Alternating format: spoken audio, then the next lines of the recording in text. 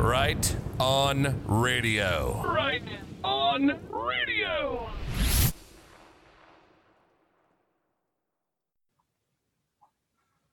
And welcome to Right on Radio. It is our Sunday edition, South Africa, live Spain. for you this morning.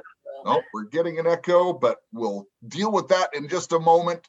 Hey, welcome to the broadcast. What a show we have got for you today. A couple episodes ago, we talked about Elijah, or the days of Elijah, and we talked about a double portion. Well, today the double portion is for you, because I had an entire show planned, and then Jesse shows up and says, wait till you see what I got for you today. So yes, indeed, you're going to get a double portion. We don't know if we'll get everything in, but we're going to let the Lord lead us. We've prayed it up this morning. We've prayed for you, and we're going to start off with some music. But before I do, I must bring her on. She is the deacon of Deep Digs, and her name is Jessie Zaboter. Good morning, Jeff. Good to be here. All right. These titles just kill me sometimes. Yes, well, they weren't intended to kill you, although I have taken a lot of arrows in the last couple days. So we're gonna... Well, whatever you put out there, I have to live up to. So. Well, you do, though. You exceed. And I couldn't find a better word than digs, because really it's scripture that you're going through. But so you're digging through scripture, as for clarity. But you are the deacon of Deep Digs because you do have a deep word for today. Jesse, can we start off with some music? Absolutely. Let's do it. I just had this song on my heart today, and I want to share it with everyone. It's 3 minutes. It's really uplifting. It's from the Music in Motion broadcast from the Netherlands. And by the way, this song is on the Netherlands album, which you can find at Jesse's website, illuminatethedarkness.com. And we're going to lift up the Netherlands as soon as we finish this really nice song. So just give me one moment.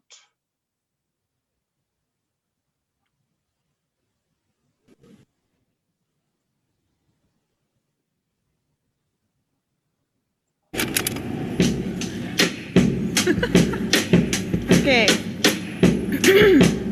You're the light in the morning. You're the breeze in the afternoon.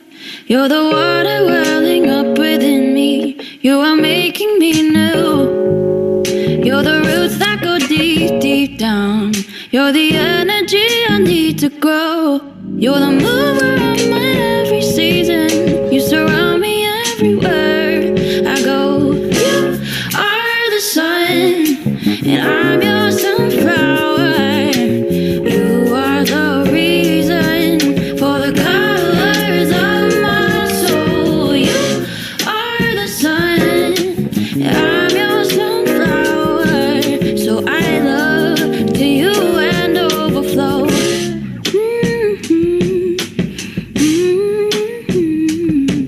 You are watching over me constantly. You are strengthening my feeble knees. You are fighting for my victory. You are fighting for me, I believe. You are the sun, and I'm your sunflower. You are the reason for the colors of my soul. You are the sun, and I'm your sunflower. So I love to you and overflow.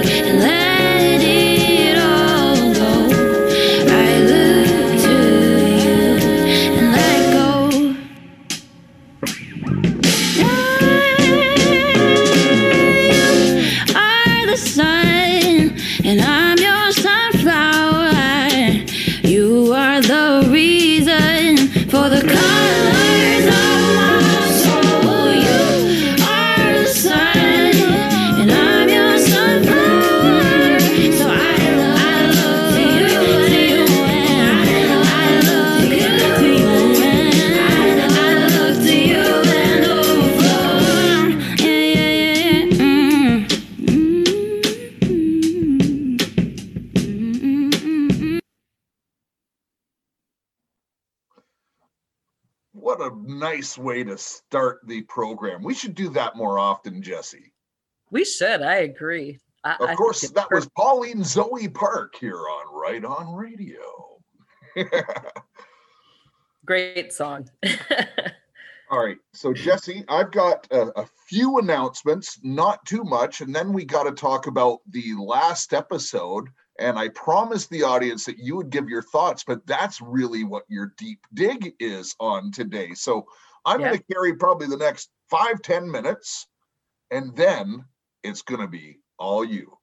That's great. I'm ready. Or all the Lord through you. Let's be somewhat correct. Yes. That's more kosherly correct, we'll say.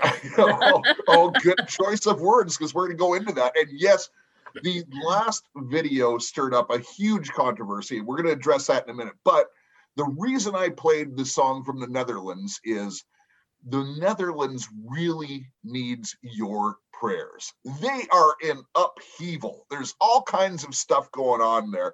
And please pray for them. But I also say to you, because we do have a number of people listening from the Netherlands, including Marion, the good friend of this show, is I consider this a blessing, what you're going through. I think you're foreshadowing what's going to happen to much of the, modern world today is, you're foreshadowing it. So you're going through the test ahead of us in many ways, but I say rejoice in it because the Lord is working there. And although it's hard, we pray for you to all be strong. We pray for you to stand firm on your feet and just embrace it, because the Lord is at work and his ways are above our ways. And we thank him for that. Absolutely, we do. Okay, and, my word would be the same for the Netherlands. I think they're kind of in the hot seat right now, but they're in the hot seat because God is purging that evil from the land and bringing it forward. And, what does he tell us? That when that happens, just to trust him, to hold on tight, and to know that all things are done for our good and for his glory. Amen.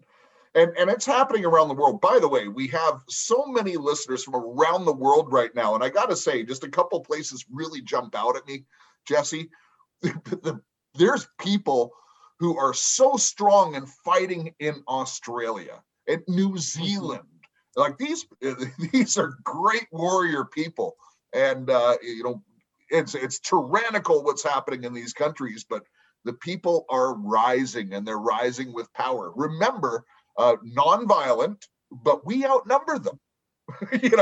We do. Yeah, absolutely. Can you imagine a couple million people surrounding a parliament or a Congress and just say, no, get out. We're done with you. Get out. Right. I want to be part of this movement. We will just nicely hold the door open, and they have an option: walk through the door, or I don't want to be violent, but I mean, we could give them a helpful little boot, out the door. So. Well, Nancy said she was going to drag Trump out by his hair. I wouldn't do that to Nancy. I would do a fireman carry, though, which is nice and gentle. Well, I don't know. You might get a heel in your eye if you did a fireman carry, but hey. Yeah, and listen, it might not be a gentle landing for her either. But listen, I digress. So a couple things. Speaking of which, that's why we're building an army, Jesse. That's right. And right now, Terry's going, oh no, he's doing it again. Ladies and gentlemen. Terry, I gave Jeff a talk. So he'll be a good boy, I promise. Oh, Lord, keep me from temptation. Deliver me from the evil one. All right. So we're goofy today, or at least I am. Listen, we've had such great success. I can't believe the caliber of people who have signed up for Right On Radio. We've got a great team of captains in place. We're delegating responsibilities, but we're about to have a breakthrough in technology and how we handle this. So we're not recruiting for a couple weeks right now. We're automating some processes. We're changing things. It's going to be good for you, the person who's going to join. So no recruiting this week. If you happen to have sent an email because you've listened to a previous show, recently, it's, you probably won't hear this immediately, but it's going to take a little bit of time. We're not going to respond for a little while on that. Although we are doing internal communications and we're actually handing out some assignments as we speak. So that is what I wanted to say on the Army. And Jesse, we didn't plan this, but it's something that I think we might want to touch on. One of our great listeners who's been really helping out, his name is Mike. He sent a letter saying, hey, have you heard the Hank Kuhneman prophecy about the snow and the snow in DC and stuff? And now we look at what's going on in Texas. And, this prophet, I'm not going to play it. It's an hour long, but I'll tell you, he was spot on. And, it hasn't snowed like this in a long time. By the way, it snowed in Saudi Arabia. Like, if that's not a sign, I don't know what it is. So, thank you, Mike, for sending that and for making it stand out. I had actually planned on talking about a couple days ago, but oftentimes we plan a show and then it goes in a different direction, as it will today. But Jesse, Texas, do you want to mention a couple things about that, or should we let that rest for now? We're pretty much going to let that rest at the moment, but we can put out there that Texas needs quite a bit of prayers right now. Spiritually, they're under, we'll just say, high level attack at the moment. And so, I would just encourage people to be praying for Texas, pray for the people there, pray for, what's going on that can't be seen at the moment. And, just pray for how we can step up, how we can help. My heart has really been, as I prayed, that, the Lord wants Texas to be prepared. And some of what I'm going to say today is going to address that. Like, how do we, when the enemy's coming into the land and we see that happening, how can we be prepared? How can we take preventative steps that are going to make the enemy's job a lot harder? And in fact, they're going to make it so the enemy can't progress at all. We have the victory, and how do we claim that victory? So if you're in Texas, please listen to this show today, apply these steps, and know God's going to give us this land. Amen. Amen. Yeah, there is a lot going on there. You really opened my eyes with some stuff yesterday, and we're digging into some stuff. That's why we're not doing a disclosure today, but there is some wild stuff happening down there, and it's no one else is reporting on it, but we will on this. Yeah. So, okay, let's get into the last episode. And it was, listen, I started out the last episode saying this is going to be probably the most controversial show that I've done yet. I was, I tried to be as careful as I could with my words. I did say, look, it's about loving your neighbor. The show isn't about hate. I even entitled the show Dark to Light. And the purpose of me putting it up is continuing the discussion that Jesse and I are going to be covering extensively for the period to come, which is dark to light. The dark side going down, and we're talking about the dark side of the cabal that is going down. This is the Obamas, the Soroses. It's, the booze. That's Brennan and Jesse speak. So, these people are going to be going down, but there's a light side that's coming up, and the Antichrist is going to be raised out of this side. Oh, I'm getting a message saying the internet is unstable. I hope I was clear there. So anyways, the overwhelming... Yeah, I'm getting some cutting in, Okay, so, well, the show must go on. Listen, the overwhelming response was very positive, and people want us to continue on covering Revelation. So I think we should continue a study. It won't be every single program, but we'll continue a study on Revelation. We'll use different sources. One of the sources I really like to watch is Chuck Missler, but his are very long and drawn out. I really liked the one that I played last week, and I knew it was going to be shocking for a couple reasons. First of all, I like someone who's really bold, and I like someone who comes out and isn't scared to say things. You might not agree. There's a bit of a bull in a china shop with that message. And some of the things that he says are troubling for me, and I'm going to expose some of that as well. But at least it inspires us to look deeper into the word. Is this true? Is it not? Okay.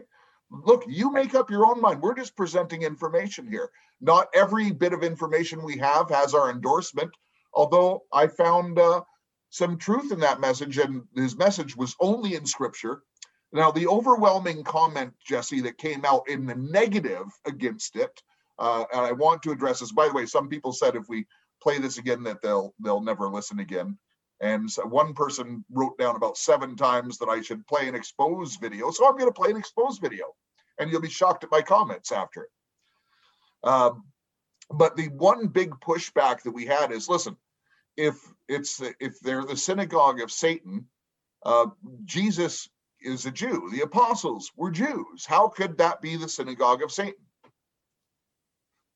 And I think he explained quite clearly that this isn't a thing about the Jewish people. It's about people who do not have the circumcision of the heart. And, you can even take it a step further. There's Israel and there's Egypt, right? So, there's a lot of different ways to look at it.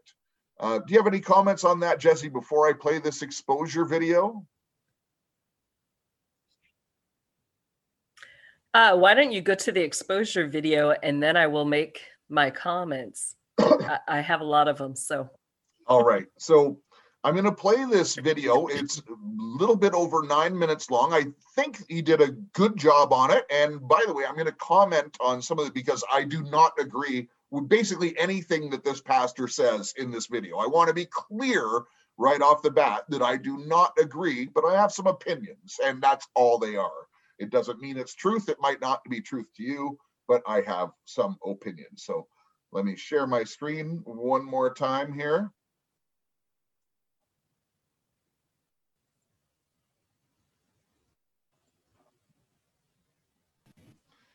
And this is done by Polite Leader. I think it's done well. It's 9 minutes I'm going to play. I hope you had a good week. Well, you can say many things about Steven Anderson, and over the years, people have. But the one thing that you cannot say about Mr. Anderson is that he's boring. And speaking of nuts, I have a nut here, okay? And this is a bolt, okay? So listen, this is what a normal person does, all right? See, I got the bolt right here, represent the male, right? We got the nut right here, represent the female, all right? This is what normal people do, okay? This is what, now let me show you what insanity says to do.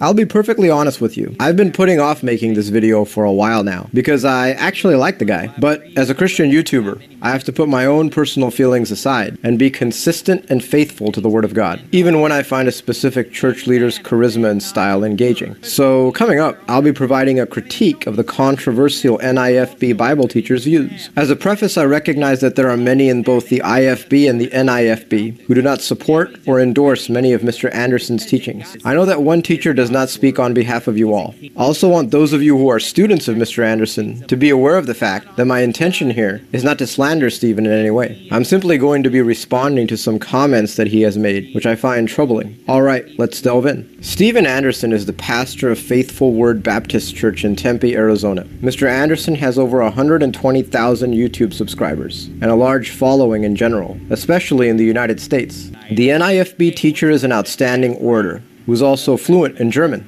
He has an upfront, in-your-face persona and is never afraid to share his thoughts on any subject. But over the years, Anderson has made many false, dangerous, and blatantly unbiblical statements. Why I hate Barack Obama.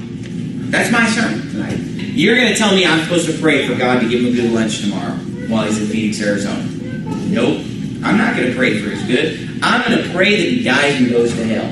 Barack Obama is without question the single worst president in American history. His abuse of executive power exceeded even that of his heavy-handed predecessor, George W. Bush. In addition, the 44th Commander-in-Chief was an advocate of late-term abortions. While running for president in 2008, Obama told a Planned Parenthood audience that one of his first acts in office would be to sign the Extreme Freedom of Choice Act, which would invalidate the federal partial birth abortion ban, eliminate parental notification laws, and likely lead to public financing of abortion. In context, prior to Mr. Anderson's statement about praying for Obama to go to hell, the NIFB teacher did remark that the former chief executive wanted to see countless children murdered through abortion. While I am completely on board with Stephen's pro-life position, the fact remains that we as Christians are called to pray for our leaders. That does not mean that we are to pray for their success in their godless anti-biblical policies, but we are to pray, first and foremost, that they be converted. At the same time, I believe very firmly that people who are in positions of authority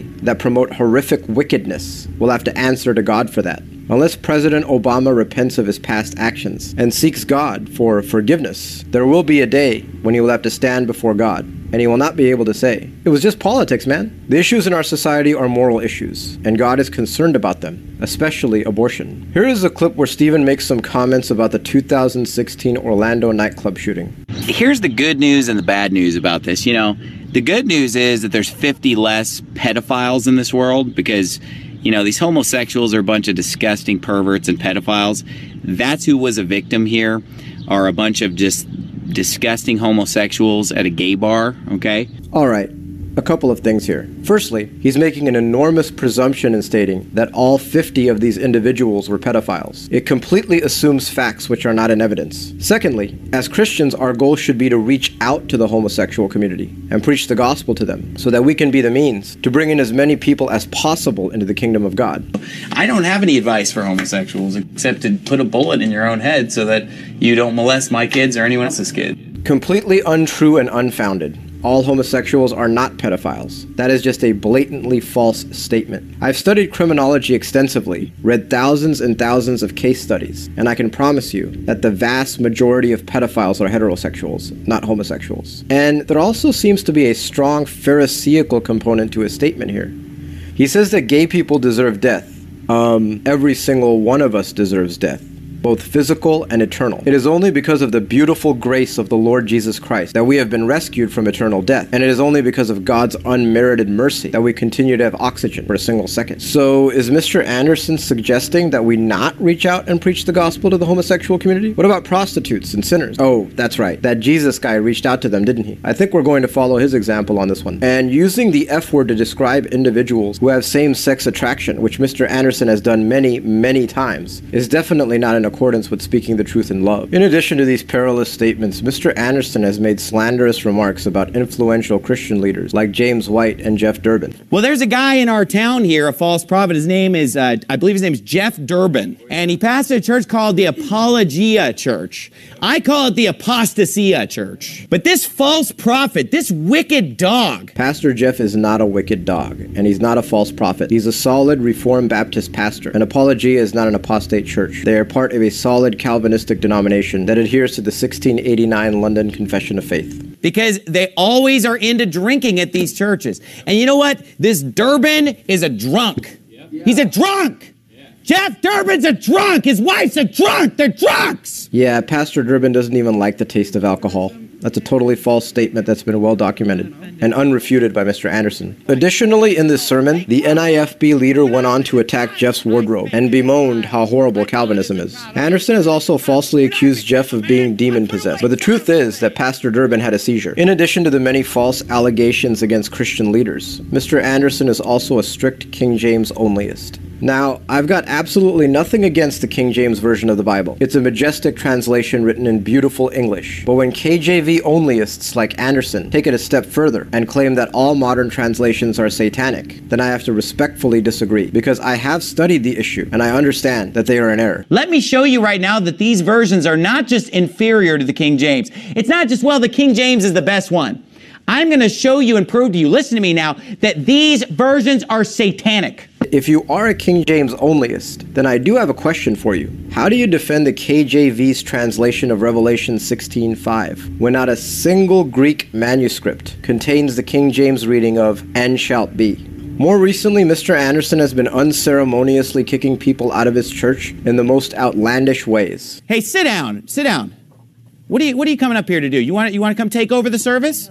Huh? What do you want?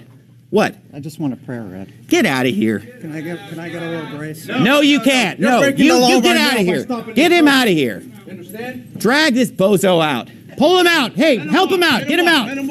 And you know what? Anybody wants to come up here and take over the service? We'll throw you out of here, buddy. This church is not a free-for-all. This isn't an open mic. This isn't a karaoke bar. Okay? I'm the man of God here. I meet the qualifications. I run this church. And if you don't like it, then get out. I'm not sure whether that individual was being escorted out for security purposes or whether he was being excommunicated. If it was the latter, well, I've read a lot of commentaries on 1 Corinthians chapter 5, and I'm certain that was not the proper way to conduct an excommunication. And the overseer of a church is not to be self-willed, quick-tempered, or pugnacious. Of course, Mr. Anderson has been repeatedly shown on mainstream media outlets. The goal is, of course, to pass the hateful venom of men like Anderson and Fred Phelps off as mainstream Christianity. Leftist journalist sites will almost never feature stories on men like Michael Brown, James White, and Justin Peters. I, of course, believe this is entirely intentional and designed to sully the name of authentic Christianity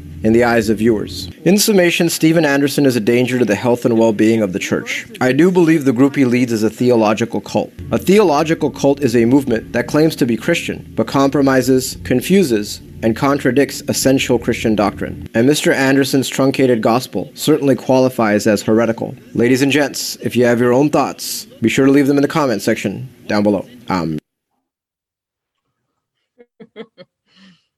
Well, you couldn't have found a better controversial video, Jeff. Well, listen, I'm not scared.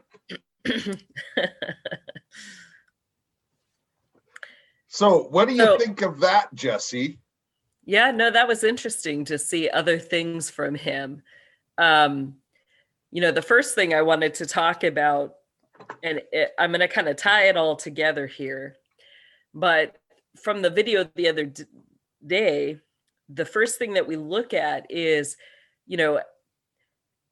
as he's making his statements, he clearly was showing us straight from Scripture that exactly what he was saying was in Scripture. So that, that's part of dividing the word correctly. Are they just pulling pieces of Scripture and putting them together to formulate it to the point they want to make? Or are they giving us the word of God straight up, no matter how difficult it is? Are they dividing the word correctly? So, about that video that you showed the other day, did he divide that word correctly? I'm just going to say this is going to be controversial, but yes, he divided the word correctly. From that, he clearly showed us, what does Scripture say who a Jew is? How is a Jew defined? Is this about race? Is it about culture? Is it about a lifestyle that you live? No. Scripture is very clear that God defines a Jew by their heart. And if you even go back into further scriptures, we have, kind of the last group to really, really practice it as adults. You had the group with Joshua, where when the Lord gave Israel the land, he was bringing the army to take over the land and to not just push, to utterly remove the Canaanites, the Hivites, the Hittites, every Gentile group that was not of God. Why did God give Israel the right to remove these people from the land? It was because they sacrificed their children. They engaged in every form of sexual immorality that they could. They murdered. Every sin that you could name is accounted to these people, but it's not like they just drank, or got drunk or, slept around with women. we're talking grotesque sexual sins and murder, ritual murder. And at the heart of it was their idol worship to Baal and Moloch. And they sacrificed blood after blood on that land. And the Lord said, I've had enough. Remove these people from the land. And what was the first thing the Lord gave Joshua to do? He's got this group of people. Moses had led Israel out of Egypt, and then for 40 years they wandered in that desert. And so the people that Joshua has as his army are the children that were born in the desert who are now adults. And the first thing the Lord says as they enter into that land is consecrate yourself, set yourselves apart to me. And what's the next thing he tells them to do? They get to this place called Gilgal. Now it's funny, people get bored reading the Old Testament, but if you really looked into the words, everything has such a deep, rich meaning to it. The name Gilgal, the name of the city where God leads them, literally means roll the reproach away. Now, God has a sense of humor, I think, okay? You've got all these adults, and God brings them to Gilgal, and then he commands them, roll the reproach away. Well, how does he intend for that to happen? He says, circumcise yourselves. These are adult men. Okay, now any guy out there, I know you're cringing. You're like, why would God ask this? But he does. He says, these children as kids, their parents had not done that. They had not circumcised them. And so the Lord commands that circumcision. And so, today, really what the Lord gave was a word that is all about those things, the consecrating of ourselves, the anointing, the setting ourselves apart. And I'm gonna go through this Revelations, because as you go deeper into that passage, you'll realize that it's not about just who's a Jew and who's not, who's the synagogue of Satan and who's not in that synagogue. This is about, at the deepest levels, each of our relationships with God. That's it. And we've brought out, the Lord gave a word, a decree about his bride. And all through scripture, the main point about the people and them being set apart for God and Israel is that Israel is the Lord's bride. And as the church, we join in with that. All together, we make the full bride of Christ. And so, in that passage where it's talking about it's literally talking about the church, that the enemy is going to come in. The enemy is going to be persecuting God's bride. And we're going to be tested. We're going to go through horrific tribulation, and it's not going to be easy. It's going to be intense. And, there's that period of testing, and the enemy, that's part of his job. He puts things in place to tempt us, to test us, to try our faith. Will the bride remain faithful to Christ? Will we do our job as the bride? So it's hard to put all this into words. When you think about the bride's role, the bride was to be set apart for the groom, to be completely his, to be pure and righteous and without blemish. And, as we look at the church, what are things that have happened? We know the enemy has come in. We know the enemy has weakened us. I'm going to put a thought out there. The bride is not a passive feminine figure. The bride is able to fight. Yeah. The bride has authority. Authority not only by the blood of the Lamb, but authority in the Lord's name to overcome the evil one. And so we have to ask, as he's going through that passage in Revelations 2, what is the Spirit of God really bringing forward? He's bringing forward that as the bride has entered into this tribulation, as she experienced these hardships, what's happened to her heart? Has her heart fallen away from the Lord? Has she stepped away from her role as having authority? Now let's talk about the authority of God, because this is now going to get into the synagogue of Satan. What authority has the Lord given to his bride? Scripture tells us all authority has been given to Christ. Colossians 3 tells us, that Christ has the fullness of the deity, the Godhead, the three in one, the Father, the Son, the Spirit. Christ has that authority of the fullness of God. And then what does it say?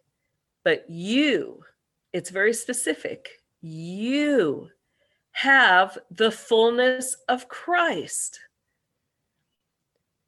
Other scriptures, what does it say? That we are to attain the full measure of Christ.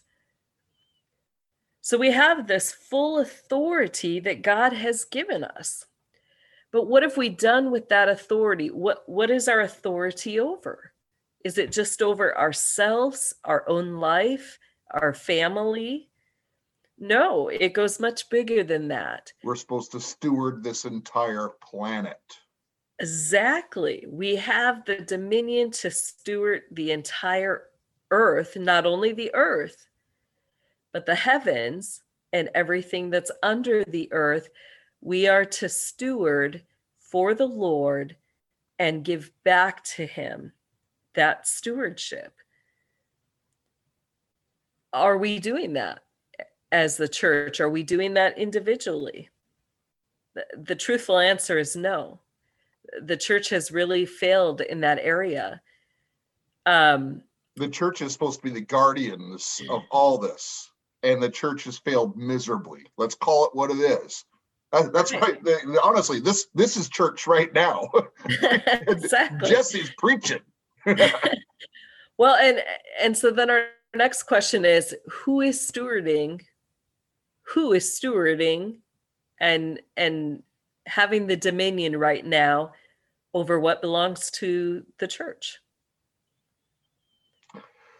That's church exactly where Revelation infiltrated. The biggest name pastors and that are on the circuit right now, I'm telling you, why don't they touch on these difficult topics? Why don't they address these things? Ask yourselves those questions. And this clip, look, this guy's controversial. There's no doubt he has some issues, no doubt. Now, with the Obama thing, I'll just mention this quickly, Jesse. I don't want to throw you off by any means, but, maybe he knows what we know. And I'll tell you, am I capable of having those thoughts? Yeah. Do I overcome it? Yes. But listen, I'm emotional. When you find out what happens, how could you not consider those thoughts? Now, to go out and say it on YouTube is, that's a stretch. Right. And to what he said about gays and stuff, I completely denounce all that stuff. He's a troubled guy. It doesn't mean the Lord can't speak through him. Right. Absolutely. I agree. And, his word about Revelations 2 was right on. And, we'll get into that. Who is the synagogue of Satan? It is made up of Zionists and Khazarian Jews. Syrian mafia. Yeah. At the heart, it goes all the way back to, the family lines of the 12 tribes of Israel. Now, all of us are part of these bloodlines because they have done so much intermixing throughout the years to get their genetic hybrids that, I once said I have a friend who he's fully Jewish. And, when I started to share my story with him, at the time I didn't understand the Jewish connections. And, I understood there were people who were posing, who claimed the bloodlines, but did they really come out of those 12 tribes? I would question that. And I said, I'm probably the most Gentile friend you're ever going to have. And he was like, oh no, you're a Jew. I'll prove it to you. And I was like, I'm not Jewish. I hate to tell you, like my family are highly German and, strongly Gentile. And he's like, oh no, you're Jewish. Well, it took him just a couple months. And, as I started diving more and more into that further history of my genealogy, I was like, oh my gosh, he was right. Like I am a Jew. Wow. Okay. I would have never understood that, because you do have in the system, where you have these people who are cloaked in guises. They pretend to be what they're not, and what they truly are, they hide. And so, even in the family lines, they don't tell you that you're Jewish or that you come out of that background or that there's any connections to Israel at all. All of that is hidden, and you're taught to hate, hate the Jews, hate God, even though you have to pretend like you love God, and you're pretending to love God better be so darn convincing that, nobody would know that you don't love God. So this is the extent these people go to. And, if you go back through that biblical history, I want to talk about temples for a minute, because that word synagogue was not just used by accident. It's used very purposely by the Spirit of God to convict the heart of those who are hearing this message. And it was meant to be one of those strong statements from God. He's not just using the word lightly. He is confronting these people not only about the state of their heart, but about their relationship with him. And so he says they are a synagogue of Satan. Now, go back in history to the time of Moses. What did the Lord initially set up? Where was the place where he would meet with Moses and give Moses his words for the people? Can you tell me what it was called, Jeff? Sorry, I was looking for something on my computer and half listening. I apologize. Nope, you're fine. So the place originally where God met with Moses to give him words to the people, what was that structure called? You're not talking about on top of the mountain. No, well, you're right. Originally there was the mountain. What was before that? That was the place where God's glory, his spirit would come and dwell with Moses. Okay, go. Okay, it was called the tabernacle. Right. So originally they had the tabernacle. Then in David's day, David says, I want, no longer to have the tabernacle that moves from place to place. David asked for permission to build a permanent structure where the Spirit of God could dwell with men. And that was called the temple. Okay. So between those periods, and we know that the Spirit of God, he did not allow David to complete the temple building, but he gave Solomon that task. And scripture tells us that the glory, not just the light of God, I got to clarify here, we're not just talking the light, the presence of God. We're talking the Shekinah glory of God came into this temple place. And this is the part of God's being that only certain people got to see up until this point. There wasn't a place where they could come and be in that full presence of God. And the Shekinah glory, it's a very special word. It literally means heavy. It's the heaviness of God. And so when they would go into this temple, the heaviness of the Spirit of God would be so strong upon them that many of the Jews would have to leave. They would say, we can't be in God's presence. It's too heavy. It's too strong for us. And they couldn't dwell in that glory of the Lord. And so when the Lord uses that term, we know that later, because of sin, that Shekinah glory left the temple. God separated himself from the people. And, he promised that there would be a time again where his glory would come and dwell with his people. So if we notice now, do the Jews continue? Sometimes they call, they've got the temple, and that's still called the temple. Where it used to be is what they call the Temple Mount or the temple. But what are all these other little buildings that they built? These places where God is supposed to dwell with them. Where did the word synagogue come from? Why do they call it a synagogue? That's not ever what it was called. And does the Spirit of God dwell there? It doesn't. That's why they call it a synagogue. It's an empty shell, a building without the living, heavy presence of God. And so the Lord calls it rightly when he says, but they are a synagogue of Satan. Why does he call it that? Because the presence of God is not there. And when the presence of God is not there, any demon, any spirit that's unclean can dwell there, can abide there with the people. So God is directly confronting them, saying not only do they claim to be Jews, but they're not, but they are a place, they dwell under the guise of being in a place where they're supposed to dwell with me. They lie about it. It's an unclean place. It's unclean ground. And they dwell there with unclean spirits, with Satan himself.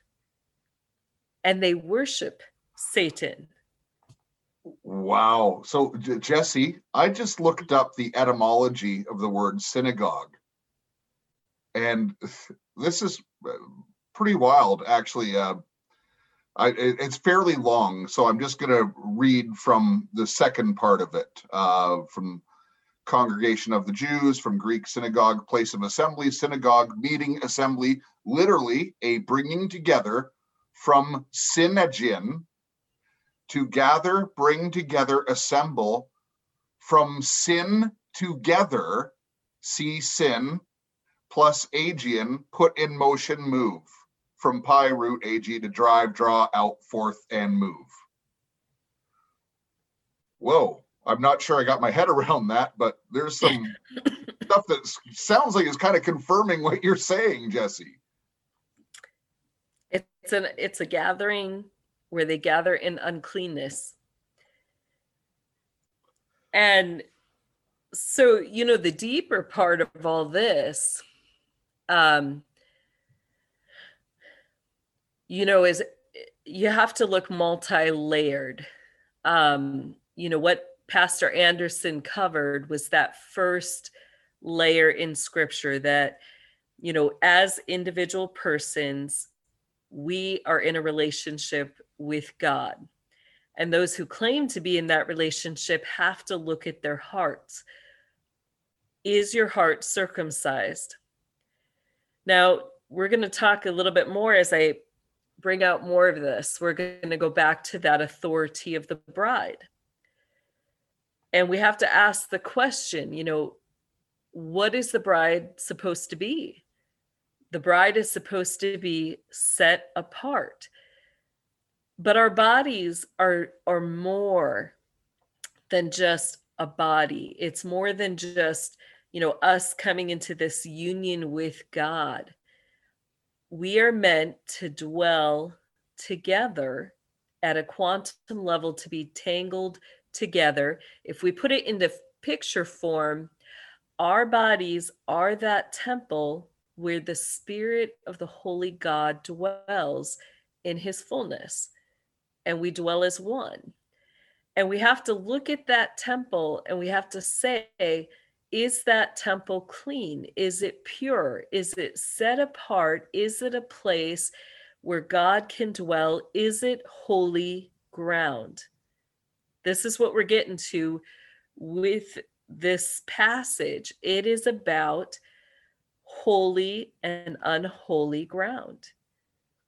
And so at a personal level, our bodies are part of this holy ground.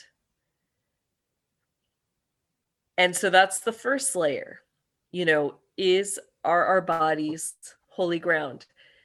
But it goes beyond just us. It's corporate. The bride is made up of many bodies coming together that form one body for Christ. Corporately, is the ground holy? Is it set apart for God? If not, then how are we any different than a synagogue? You know, on the outward appearance, we can have an appearance of godliness. We can have an appearance of holiness. We can have an appearance that we fulfill the law, that we obey everything that God wants us to do. But go ahead. Well, Jesse, so what you're saying is so deep, and you know, I'm just a simple guy. So, and a lot of people will listen to things, and everyone hears things and interprets things a little bit differently. So, you know, I think part of the good combination of you and I is, you know, you're very deep rooted in the scripture, and so am I. I was a Bible teacher for a while, for a couple of years actually. But what I found is, you know, in evangelizing, it was better for me, at least my, you know, what worked was, you know, not beating people over the head with scriptures and just kind of living it out to some extent. But what I want to say here, and see if you agree with this. So I'm just kind of summarizing a little bit. First of all, I know I've lots of good business and personal friends, relationships who are Jewish who go to synagogue. Do I think they worship the devil? No. I have a lot of good friends, family, and that you know, go to church, Catholic churches, different denominations who don't really have a great relationship with God. And, you know, the Catholic Church, if we look at the Vatican, which is the head, they have done some really bad stuff over the years. Do I think that the people who go to that church to sing hymns and do the sacraments and that are worshiping the devil? No. There are good people who go to these things, but have not really had the full circumcision of the heart. And by the way, that's in a church that's on fire for God too. You know, we could get into the charismatic movement and things like that are going on. Some of that's of God, some of it's not. Some of it's of God that is in these synagogues. Some of it is not. There's a mix. And by the way, the devil always puts truth into a lie. Mm-hmm. And it's in every step of the way. Listen, do we have all the answers? No, but this is a good conversation worth having. So this is not anti-Semitic. Jesse and I love Jewish people. In fact, we preach every single time on this broadcast, love your neighbor.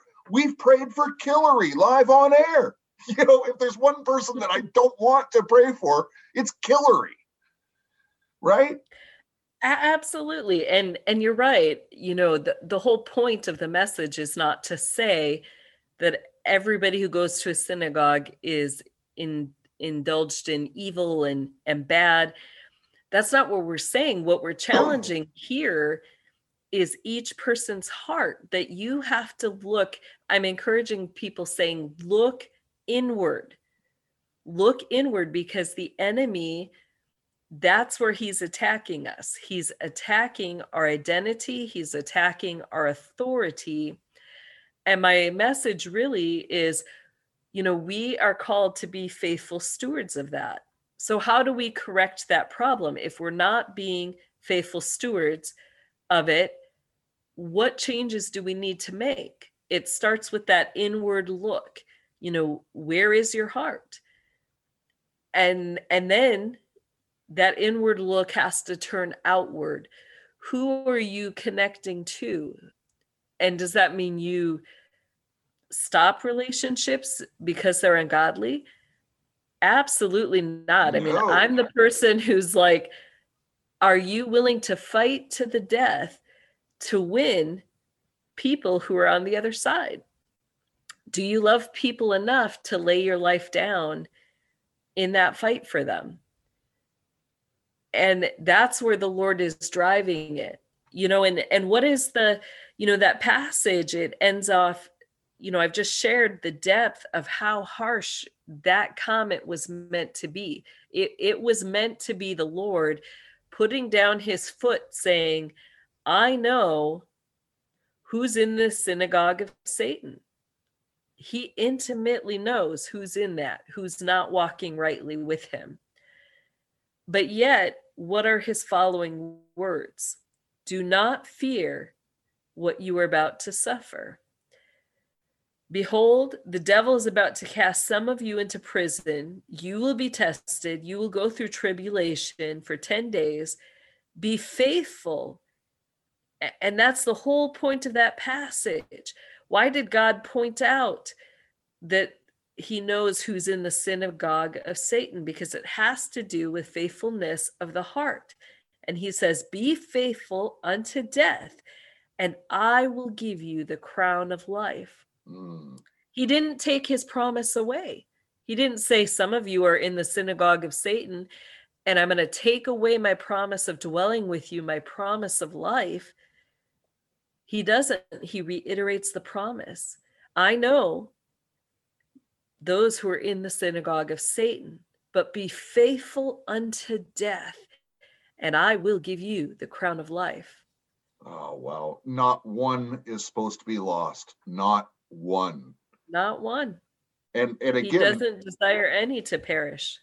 That's right. And again, the purpose of that going in, and by the way, like I always say, I had a different show planned. I saw that morning and I thought, well, this is it, because it fits with our dark to light thing that we're going to do. In fact, I'm going to make a playlist on it, because again, this is where, listen, the synagogue of Satan, we're just going to use the Lord's words here, and correct me if I'm off base here, Jesse, because sometimes I am, but the synagogue of Satan, they believe in Jesus Christ.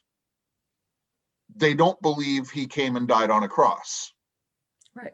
Right? And that was a big point of that 14-minute video that we played. So they're expecting him to come.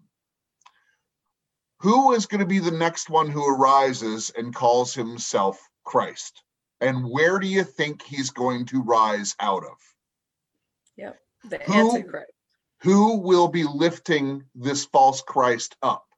These are the questions, and that's the purpose of putting it on there. So listen, you don't have to agree with everything the pastor said. You don't have to agree with us, but let's have the conversation, because I think Jesse and I going down this path are years ahead of every other show out there that's just doing current events. We're telling you the future.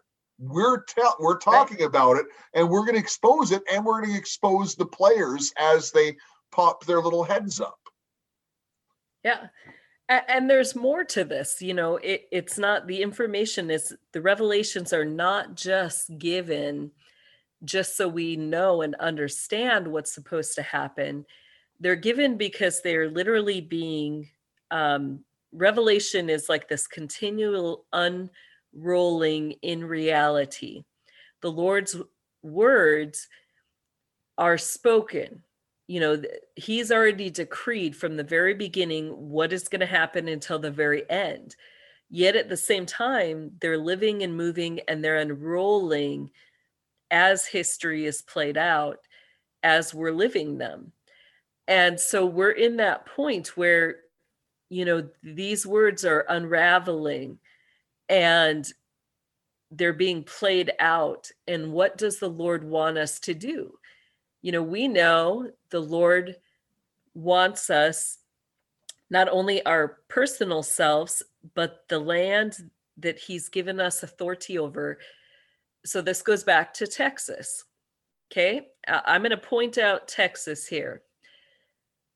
The Lord wants all the land to be stewarded, and which means anointed, set apart, consecrated unto him. So let's put that in. I'm going to try to put this in as easy terms as I can. What does God want? Texas, you've got the enemy camping out in different areas of your land, on the land as well as below the ground. If you own land in Texas, if you know, scripture tells us everywhere your feet tread, the Lord will give you that land. I'm going to encourage everybody, go out, buy anointing oil. Take that oil with you wherever you go. Wherever you go, put a little bit of that oil on the ground and say, Lord, as a steward of this land, I am giving this back to your sovereign authority and control. Now, why I'm saying that, this morning I got a call. I'm not going to say names, but I have a very good prayer partner and prophet of the Lord. And last night he had this vision. The Lord allowed him to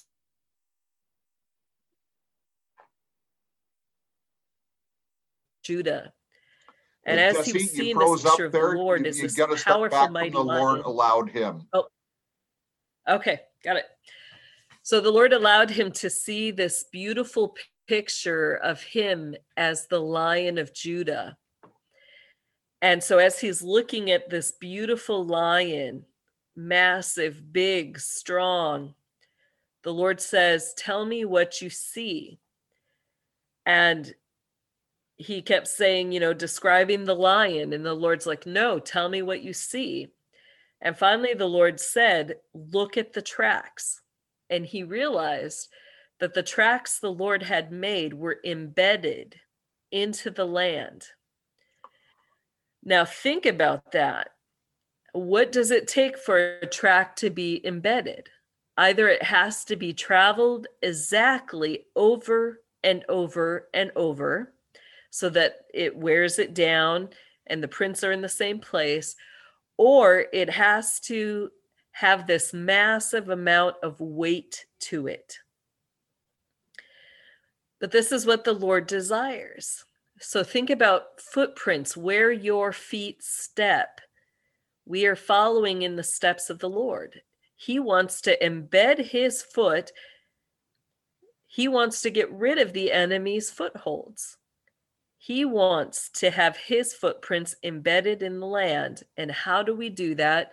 We do that by anointing and consecrating the land to the Lord.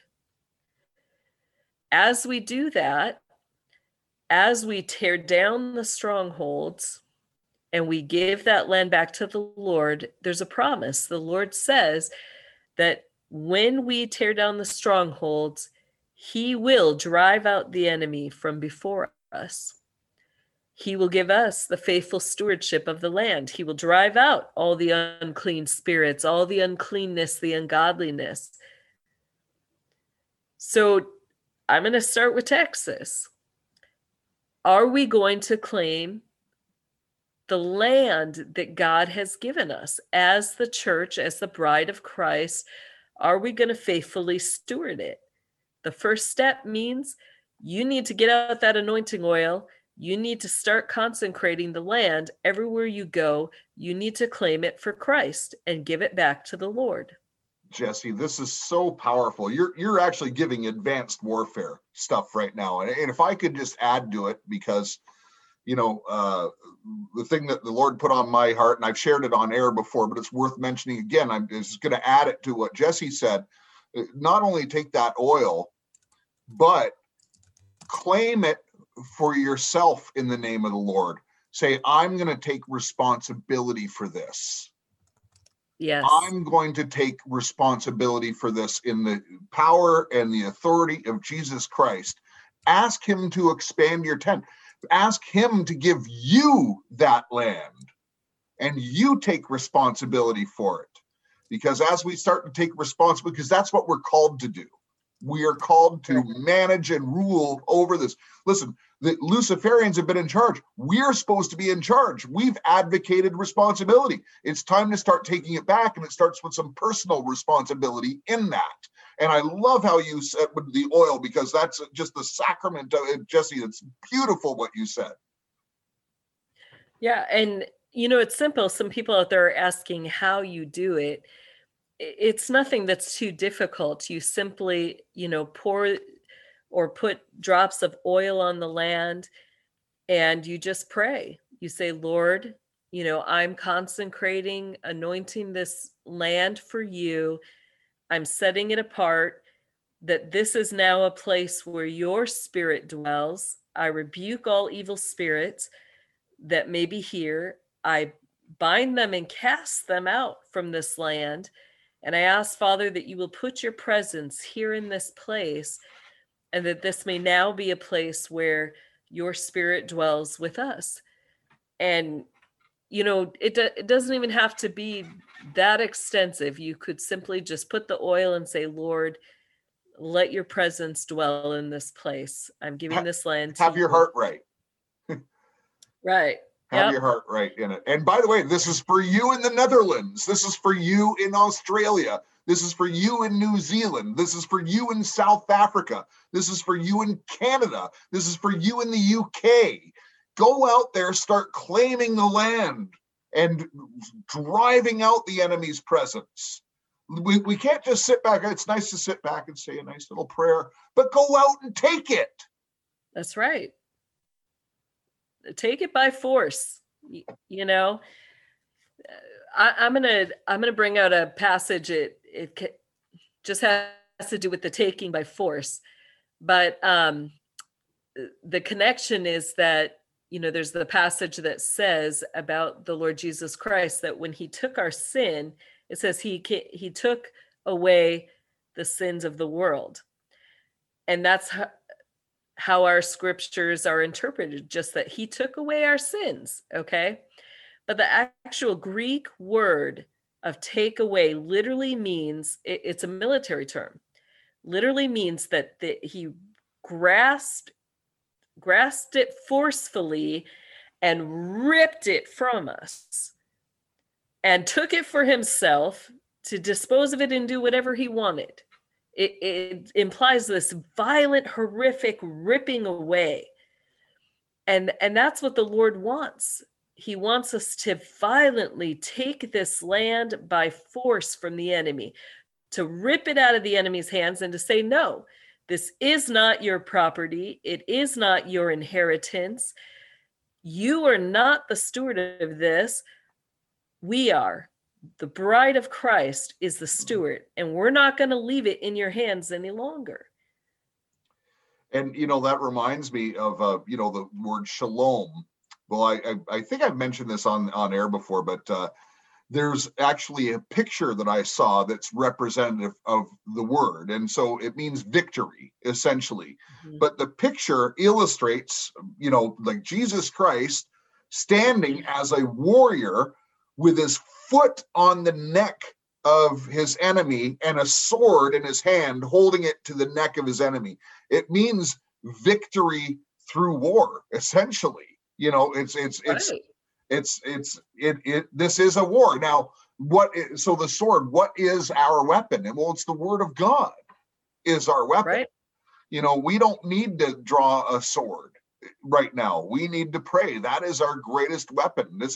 And pray in strength, and pray knowing if you're aligning with the word of God, knowing that it's God's will. So it will be done. That's it. Right. It's that simple. That's it. His will be done. Steppenwolf, rock and roll. I love Steppenwolf. Dun, dun, dun, dun, dun, dun, dun, dun. Yeah. I'm an old rocker, Jesse. I know you're an old rocker.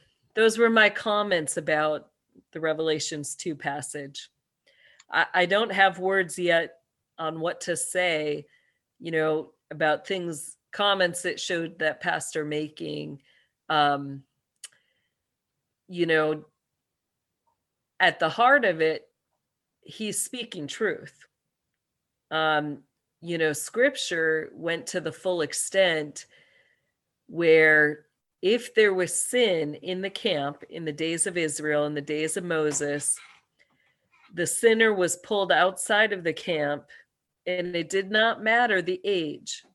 So even if it was a child that chose to rebel in word or action against their parents, and I'm not saying here that parents should do this.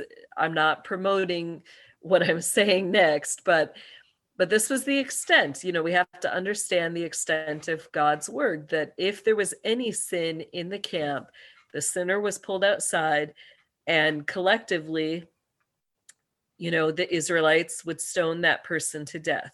They would purge the sin from among them. And it stood as a testament that they were choosing to have no sin in their camp and to not be identified with anything that was evil. It's a whole new level in our day. The blood of Christ really displays God's heart. He desires that none should perish.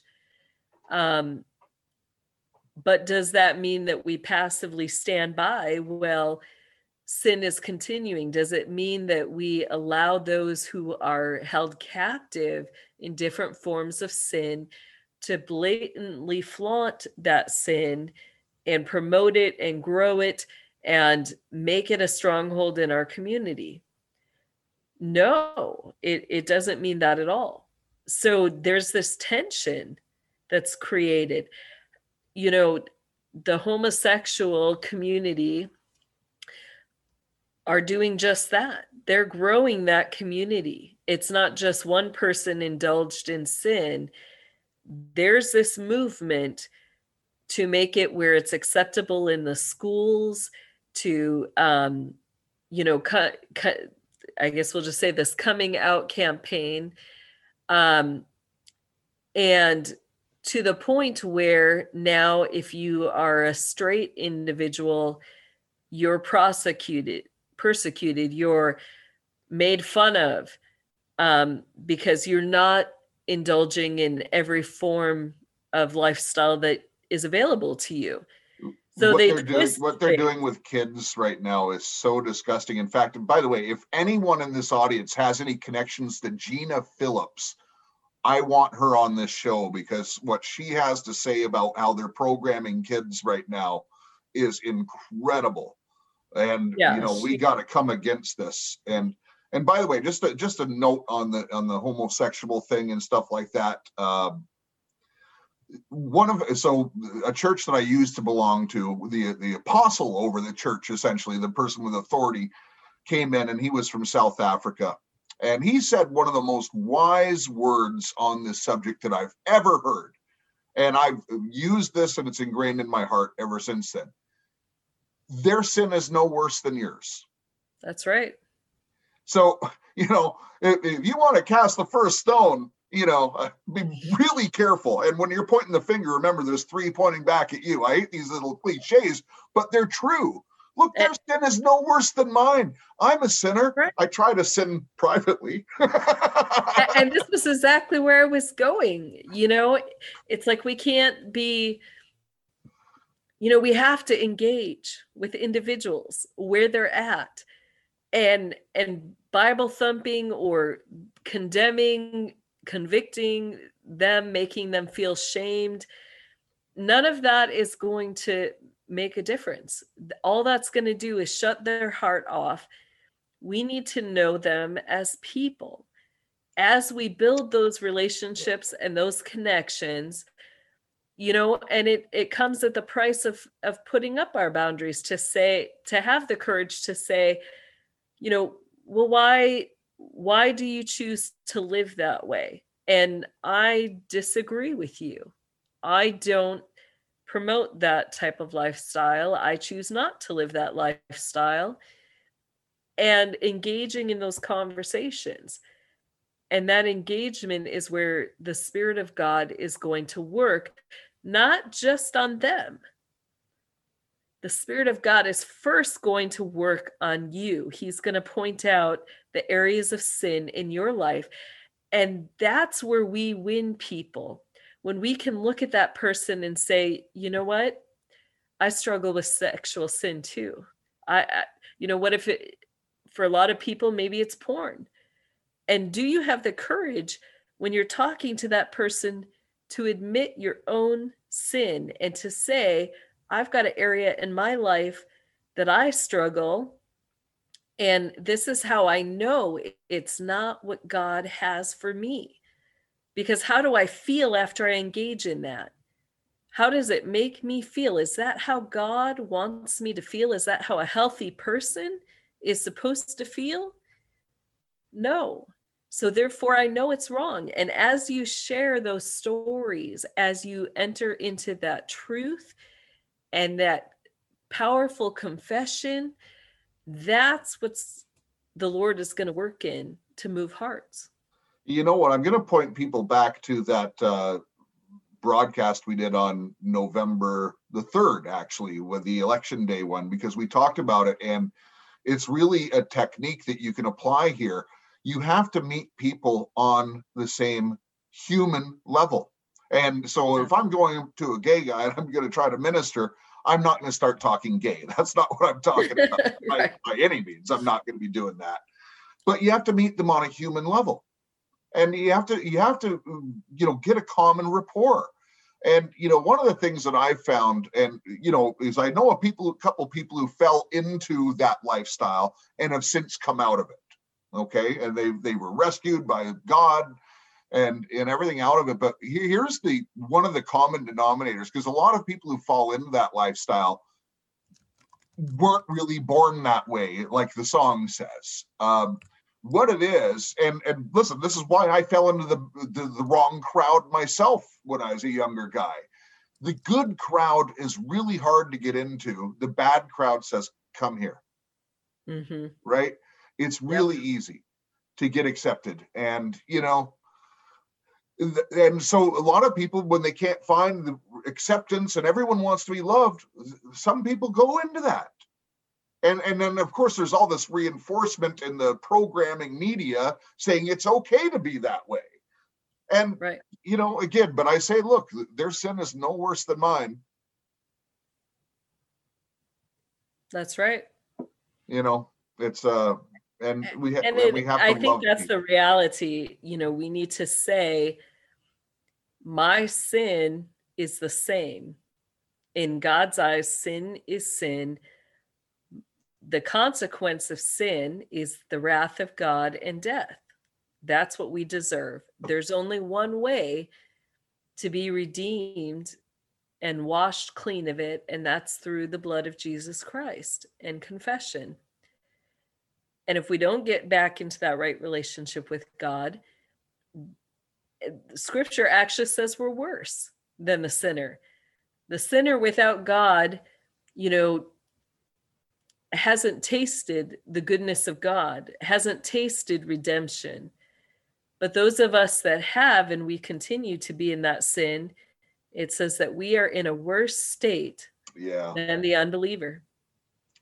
And that's why some of these big names, and some good people of God have fallen. They get so much more temptation. They get, the enemy focuses on them. Look, the drug addict on the street or whatever, you think he's a player in this? The devil doesn't even care about it. He already has that guy. He doesn't care, right? They go after the big names, and there's temptations, and people fall because we're human. But what you nailed, Jesse, was in the spirit, but there's also the physical reality. Now, in the physical reality, some sins are worse than other sins. Absolutely. Look, if I fooled around on my wife, that would be a terrible sin. It's adultery. Okay, now I'm talking in the physical, not in the spiritual. If someone was to mess with kids, that's worse. And there's a physical consequence. There's physical justice. And by the way, God allows the justice to happen. So, am I going to go to jail for fooling around on my wife? No. By the way, I don't fool around on my wife. I just want to be clear. I'm glad we clarified that. Some people, like to troll on every word, right? But, if I was to do something else or the consequences of that are very bad. And, but it's also an unjust system, because if someone's, keeps doing it over and over, they don't seem to get the harsh penalty. But the good person who made one mistake, they throw the book at them, right? It's right. The justice system is unjust right now, but it's coming around. God's promises are coming around. Anyways, Jesse, what a great show! Well, man, I probably should change the name of this show to Jesse Covers Jeff's Ass because you really helped me on this one, Jesse. Because listen, I'm not scared. I'll stand by anything I put up there. But Jesse really showed up to bat. And by the way, I didn't ask her to do this. She heard from the Lord, and she came forward with these scriptures. So we are so fortunate to have Jesse in our ranks. And by the way, am I freezing? I think so. Yeah, you froze for quite. We missed what you were going to rename the show to.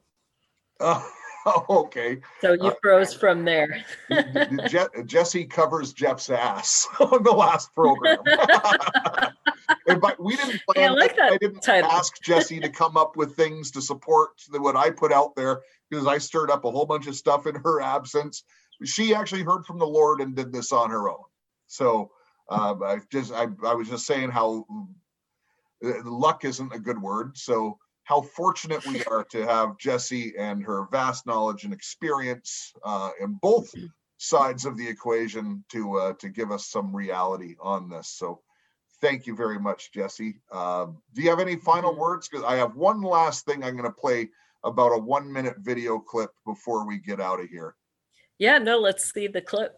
And this is what I was looking for when I wasn't paying attention. It was just put on my heart to. But you weren't listening to my sermon, Jeff. Well, I was listening. I'm just not really good at multitasking.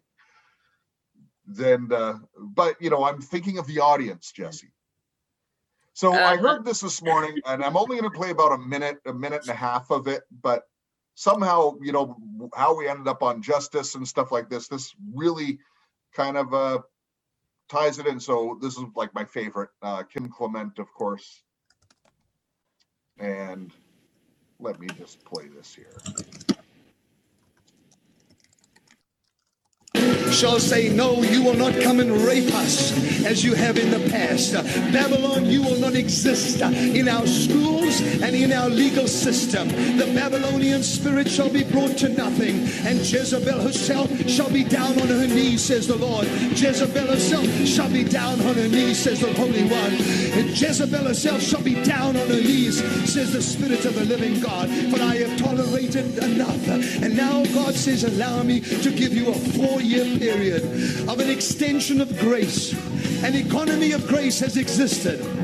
But now God says there is going to be an overabundance of grace that's going to be granted to your children and to your children's children. Watch and see, says the Lord. I'll take them out of darkness, put light into them, and send them back to darkness. And they will go as the lunatic that was delivered by Jesus. And Jesus told him to go back. He was the first one that was set aside as a missionary in that place. God says, I'm raising up a whole troop of missionaries out of your children. I'm raising up missionaries. They're going to go into the culture and they're going to take Babylon and say, you submit to us. We don't submit to you. The Daniels of this hour shall look at the King Nebuchadnezzars and the King Dariuses, and they shall say, no, we will prove to you that our God is the only God. Watch me, says the Lord, as I take the atheists and the agnostics and prove myself, because the angel that has come to reveal the mystery, as in Revelation 10, it has been spoken, says the Lord, that there is an angel that says, we have blown the trumpet, the final trumpet. Now, the mystery that was spoken by the prophets of old shall be opened up for this generation to hear the secrets of God and take the kingdom by force, says the Lord. Come on. Hallelujah. And take the kingdom by force. Was that not what we were saying? Take it by force. And the justice, the education, like it just, I had to play that. No, that was absolutely the best ending ever. Perfect. And, you know, and by the way, one of the great takeaways from that video is if we ever get the office of a prophet or something like that, I want to have a really grooving band like that.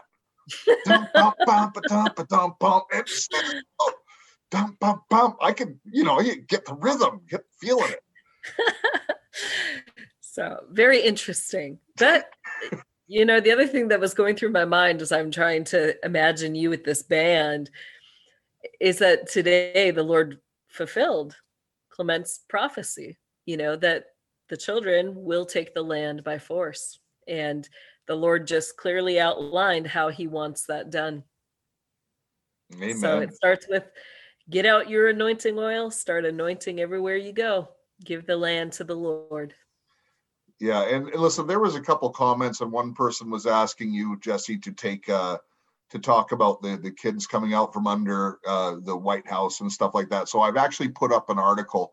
Go to the Telegram page for Right On Radio, and I'm going to be putting up a chat page soon as well. But Right_On_Radio, and there's a lot of good news there. And it was actually just this morning I put up a article, and not only about the kids coming out of the tunnels there, but historically, you know, the 35,000 kids in April and, you know, things like that. There's actually some numbers, and it seems to be some credible reporting as well. So do join us on that. Last thing, Jesse, a number of people commented because we gave such a strong endorsement for the Two Champions Fund.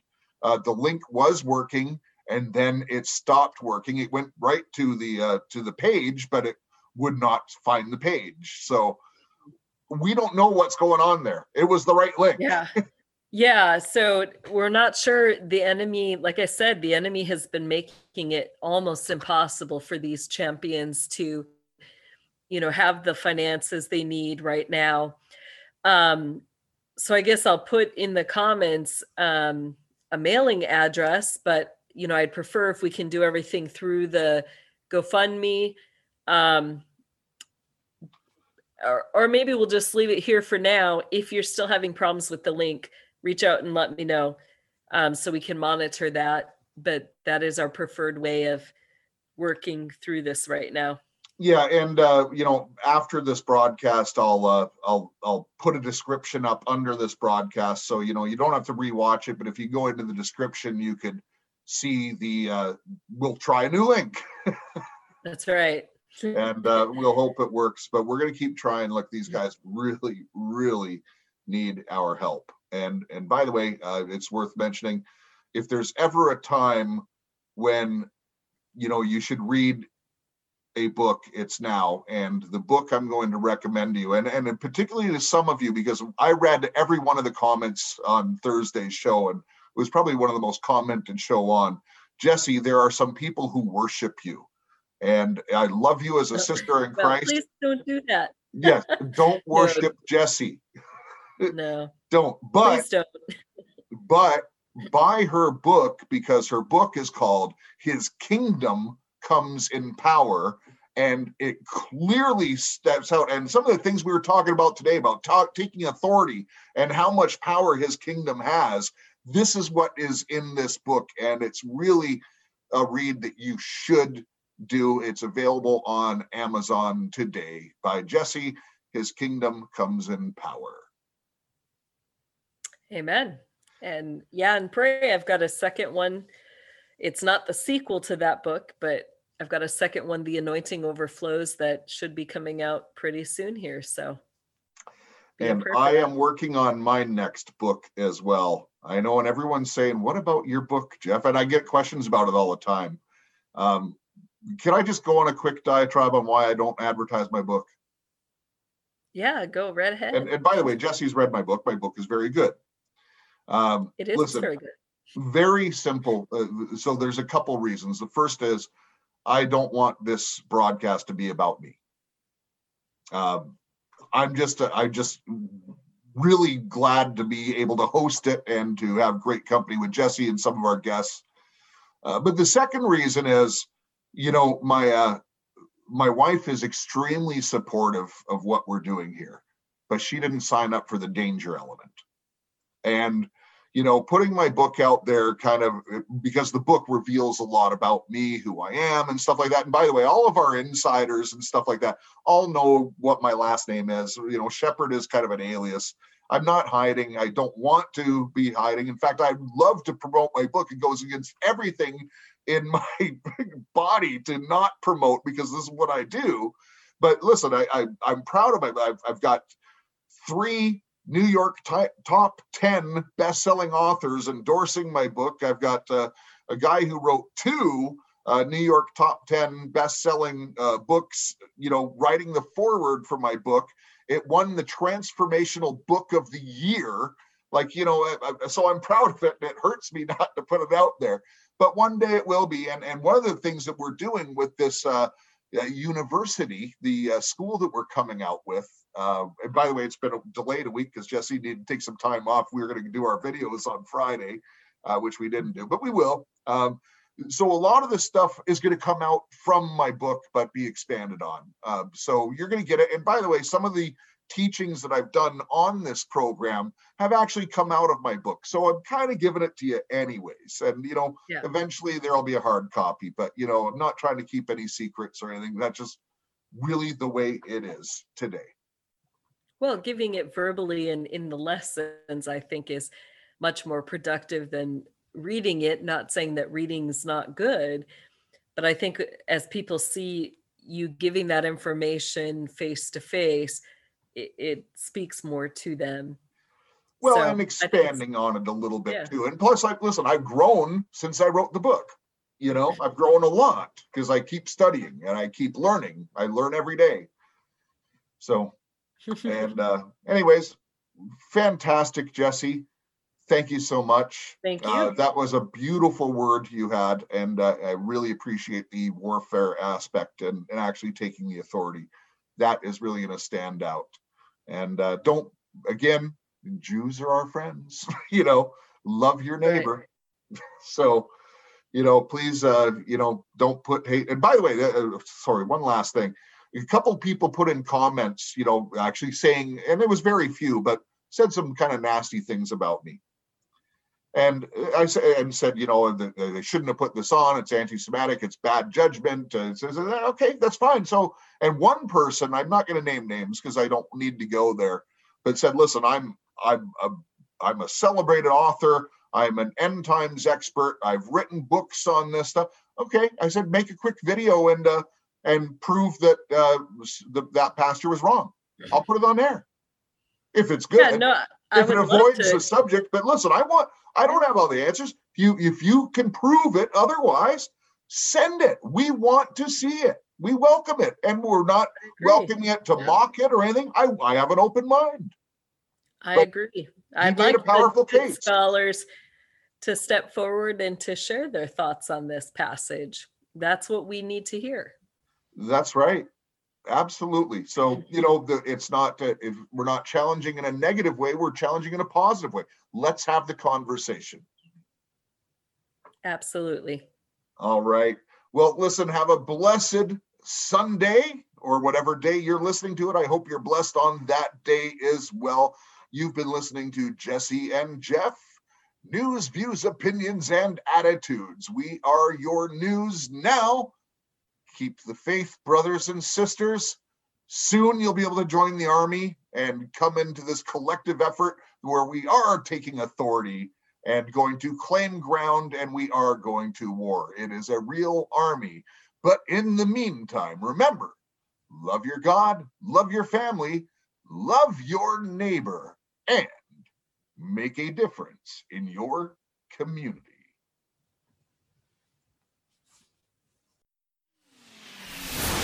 Who's right? Who's right? He's right. Right on radio. Right on radio.